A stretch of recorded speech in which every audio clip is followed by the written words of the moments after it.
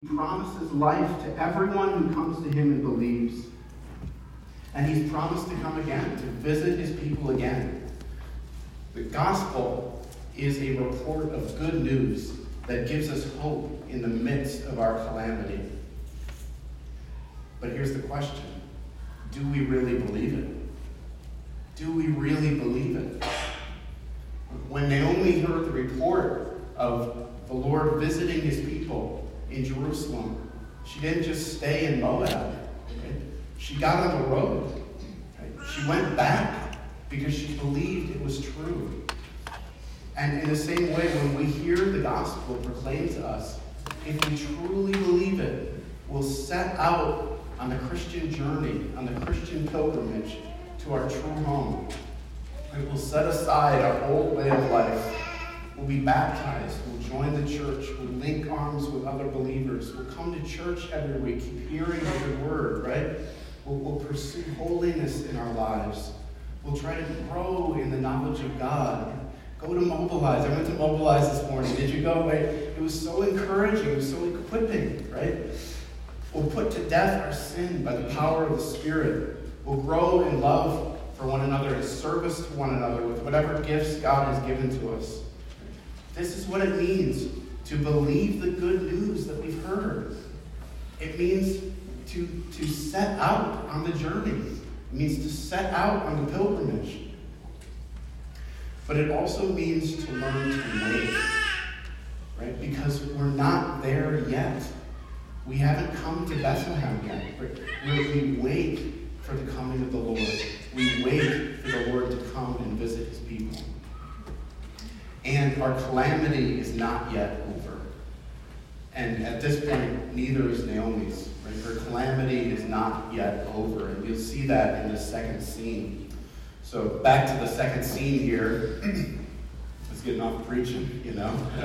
That's kind of what I'm doing here, you know.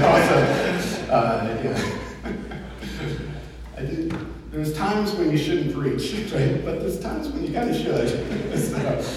Okay, second scene. All right, second scene.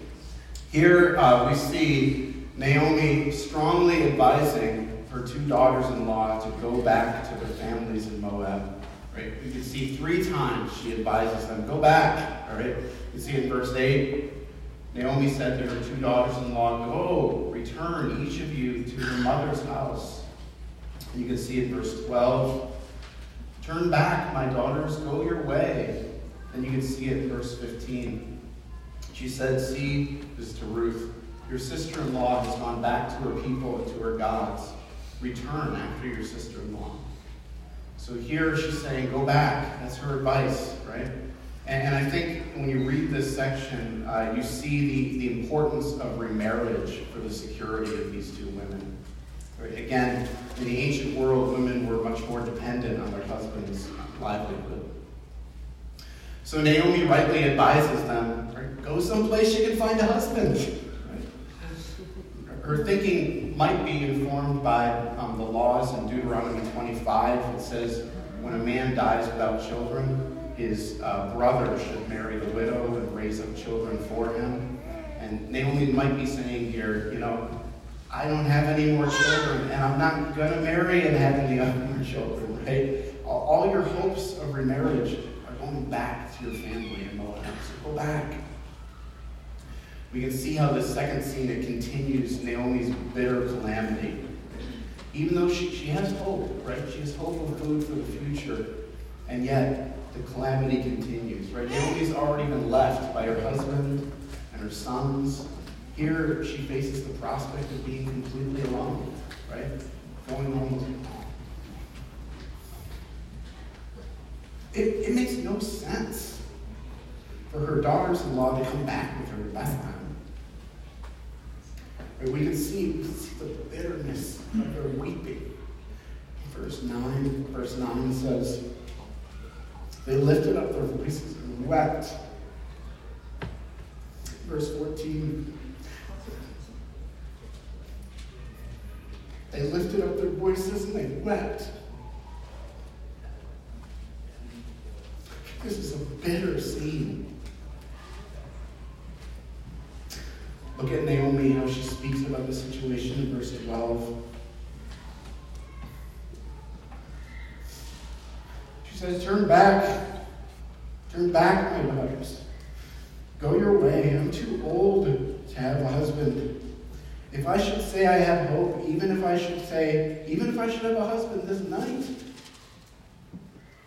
and should bear sons, would you therefore wait till they were grown? Would you therefore refrain from marrying? No, my daughters, for it is exceedingly bitter to me for your sake that the hand of the Lord has gone out against me. If this is where I get this word bitter from. If joyful situations are sweet to us, tragic situations are bitter. And Naomi says here, her situation is exceedingly bitter. And it's not only for her. Right? It's bitter for those around her. It's like Naomi saying, I'm bad luck, Get away from me. Go home. Go back. It's not just luck for Naomi, though. Naomi is a believer in the Lord, Israel's God. We see this at the end of verse 13, right? She says, the hand of the Lord has gone out against me. Right? This phrase, hand of the Lord, it represents the power of the Lord. God doesn't have a hand, literally, right? He's spirit. But if he did, and you wanted to arm wrestle him, he would win. I don't care how much you work out, or how strong you are. He's God, right? When his hand goes out, no one can stop him. And Naomi says here, the hand of the Lord has gone out against me, right? The Lord has brought this bitter tragedy into my life. So don't go with me. I'm the one that God is against. Go home. Be happy. Well, Naomi convinces one of her daughters-in-law, but not the other one, if you know the story. Verse 14, it says, and Orpah kissed her mother-in-law, but Ruth clung to her. Here I think we see another ray of hope in the midst of Naomi's calamity. The ray of hope is a person. It's a very unexpected person. It's surprising. In the Old Testament, you wouldn't expect a Moabite woman, a woman from Moab, to be a ray of hope in the story.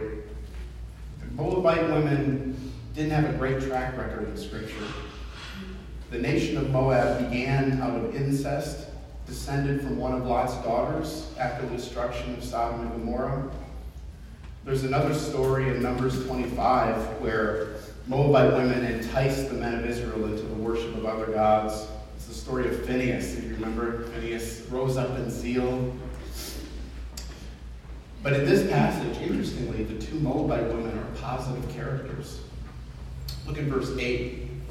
Verse 8 says, Naomi says to them, may the Lord deal kindly with you as you have dealt with me, with the dead, and with me. Both Orpah and Ruth, these two Moabite women, had shown kindness to their husband and to their mother-in-law. In one sense, Naomi says, may the Lord be like you, Orpah and Ruth. May he be kind to you as you have been kind to me. How often, in the midst of tragedy, is the kindness of another human being just a cup of cold water to us? I can think of numerous people in my life who've shown me kindness in the midst of tragedy. Thank God for that. He leads us into bitter situations, but he does not leave us alone. He brings people into our lives to show us his kindness. And are we these kinds of people? Are we a kind people? Do we show kindness to others? Some of us, myself included, are sometimes unkind in our words. We're unkind in our actions. And we need to repent. We need to learn from these two pagan women how to show kindness to those around us. especially as those who've tasted of the kindness of the Lord, the undeserved grace and mercy of God in Christ. Both Orpah and Ruth have shown kindness to Naomi, but Ruth goes above and beyond in her kindness. Verse 14, we saw it says, Ruth clung to her. So Naomi tries a third time to send her back. You see, let's look at verse 15, read a few verses. And she said, "See, your sister-in-law has gone back to her people and to her gods. Return after your sister-in-law." But Ruth said, "Do not urge me to leave you or to return from following you. For where you go, I will go. And where you lodge, I will lodge. Your people shall be my people, and your God my God. Where you die, I will die, and there I will be buried. May the Lord do so to me, and more so, if anything but death parts me from you." And when Naomi saw that she was determined to go with her, she said no more.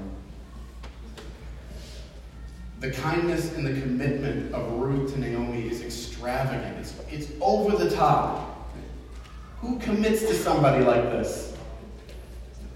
Are any of us committed to anyone like this? Right? Are we committed to our friends like this? Are we committed to our job like this? Are we committed even to this church like this? I'm not saying that we should be. All right, hold on. All right, by the way, I just want to mention, notice this is freely given by Ruth. Right? If someone asks to commit to them, to commit to you like this, they're probably a cult leader. So watch out for that. All right. Watch out for that. There is an exception. All right. There is an exception. We do ask for this kind of commitment in marriage, don't we? Again, it's freely given by both parties, but it's very similar, isn't it? It's a lifelong commitment, and it's sealed with a solemn oath, a solemn vow. That's what you see in verse 17, this vow that Ruth takes. Ruth, in a sense, makes a marriage commitment to her mother-in-law. What amazing kindness Ruth showed to Naomi. Naomi could have come back to Bethlehem completely alone, but God gave her a ray of hope in the kindness of Ruth. And I do think that Ruth's kindness is a picture to us of the kindness of the Lord to his people. In Scripture, the church is not called the acquaintance of Christ, right? It's not called the colleague of Christ. It's not even called the friend of Christ, right? What's it called? The bride of Christ. It's called the bride of Christ. Why? Because Christ has made this kind of commitment to us. If you're a believer and you doubt the kindness of the Lord toward you, remember that he loved us to the point of death. And he was raised from the dead. And he promises to come again. So like Naomi, we hear about this hope of the gospel in a foreign land. We have hope for the future.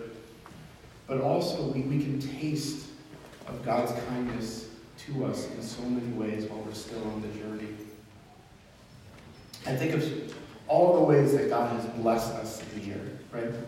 He's given us food. He's given us shelter. Many of us, he's given us health. I was thinking of all the babies that are being born in this church, okay? A few weeks ago, I heard that this area in the front of the church is called the Fertile Crescent. If you want to get married, if you want to have babies, this is where to sit, okay? Just FYI.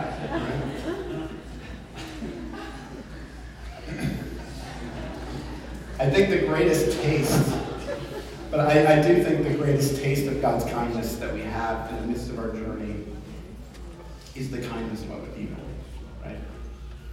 Like Ruth, our friends, our family, our brothers and sisters in Christ. Let's thank God for these glimpses of his kindness in other people, even in the midst of bitter calamity.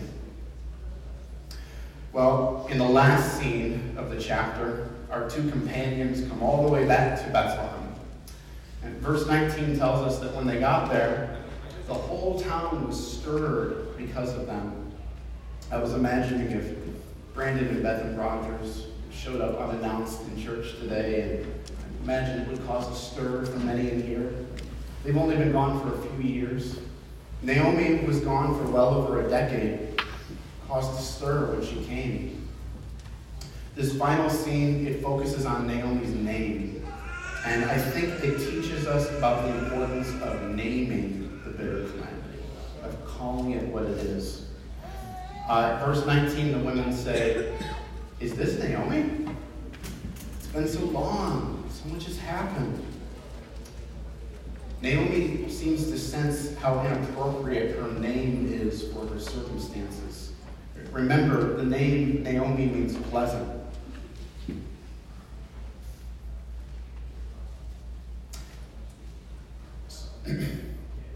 So in a moment of frankness, she tells them in verse 20, she says, "Do not call me Naomi. Call me Mara. For the Almighty has dealt very bitterly with me." You can see, if you have an ESV, you can see the footnote on Mara there. It says, Mara means bitter. She says, "Call me bitter. The Almighty has dealt very bitterly with me." She explains this in verse 21. She says, "I went away full, and the Lord has brought me back empty. Why call me Naomi when the Lord has testified against me, and the Almighty has brought calamity upon me?"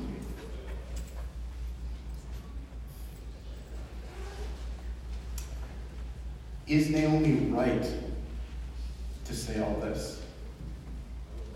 Is she right to say all this? Commentators actually disagree. How should we look at Naomi and her statement? I read one commentary that said, Naomi is presented here as a bitter old woman. And what this story is really telling us, it holds out Ruth as this person we should gravitate toward. And it holds out Naomi as someone that we should be repulsed by. And her words as someone we should be repulsed by. You know, I can actually see why this commentator says this. Where's the line between feeling the bitterness of tragedy and between being a bitter and angry person? Where's the line between acknowledging the Lord's sovereign hand in leading us into evil and accusing the Lord of doing something evil? As I've thought about this in the last couple of days, though, I've come to the conclusion that the story and that I think God in Scripture is presenting Naomi's words as right and as correct, and not as something that we should be repulsed by. The reason I say that is that Naomi's words are similar to words that we read in the book of Job. You know, Job, in the book of Job, he's a righteous sufferer, and he laments over his suffering. They're similar to the words we read in the book of Lamentations, which is about when Jerusalem was destroyed and the lament over Jerusalem. So I do think Naomi is correct in the words that she uses here. And I think what she does is she names the bitter situation for what it is. Right? She calls it what it is. And I think that we should learn that when we face tragedy, we shouldn't just put on a happy face and act like everything is fine. Right? Naomi even speaks of God's role in her tragedy. In verse 20, she says that the Almighty has dealt very bitterly with me. This is similar to what we read in verse 13, where she said, the hand of the Lord is against me. Right? She acknowledges God's sovereignty. She says, if God is almighty, if he's all-powerful, then he could have preserved my husband and my son's lives into old age. But he didn't. Instead, he led me into a very bitter situation. God, it seems, is against her. She says that 2 times. Verse 13, she says, the hand of the Lord is against me. And then you can see, again in verse 21, she says, the Lord has testified against me. Finally, in verse 21, she says, the Almighty has brought calamity upon me. Why call me pleasant? Look at my life. Look at the bitter calamity God has brought upon me. These are difficult statements. I think that they bring us into one of the main points of the story. One of the main things that the story is meaning to teach us. And that is that the Lord leads his people into bitter calamity. The Lord leads his people into bitter calamity. The tragedies that happen in our lives are not outside of the sovereign, almighty hand of God. He brings them into our lives. We have to walk a fine line here. The gospel teaches us that God is light, and in him is no darkness at all. There's no evil in God. He does no one wrong, and he never has. But he is sovereign over all things, including the evil that happens in the world,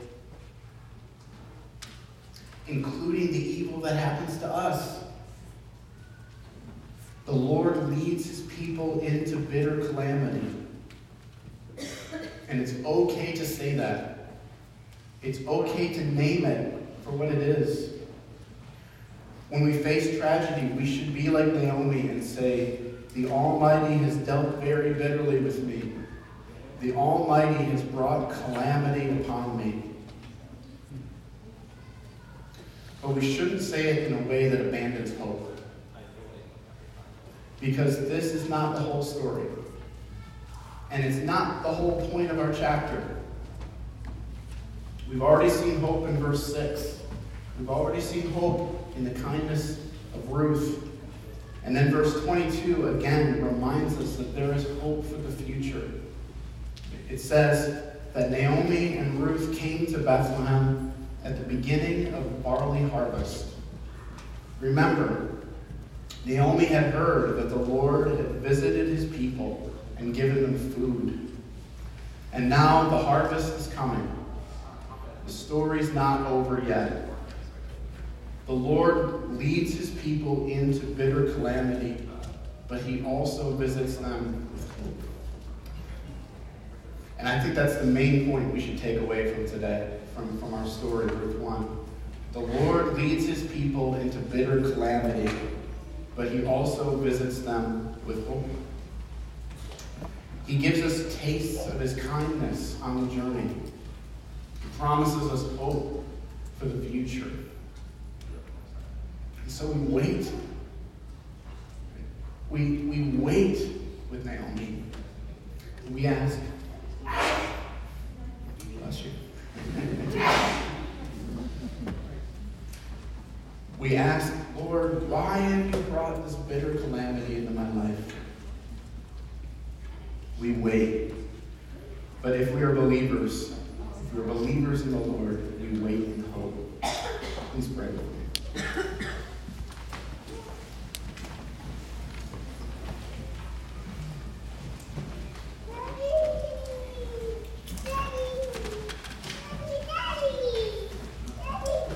Father, we thank you for the story.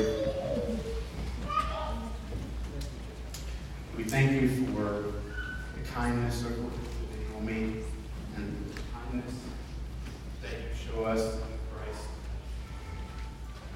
We thank you for the hope of the gospel, even in the midst of our calamity. We pray, Lord, that you would help us to know you more, to increase in the knowledge of you through your word.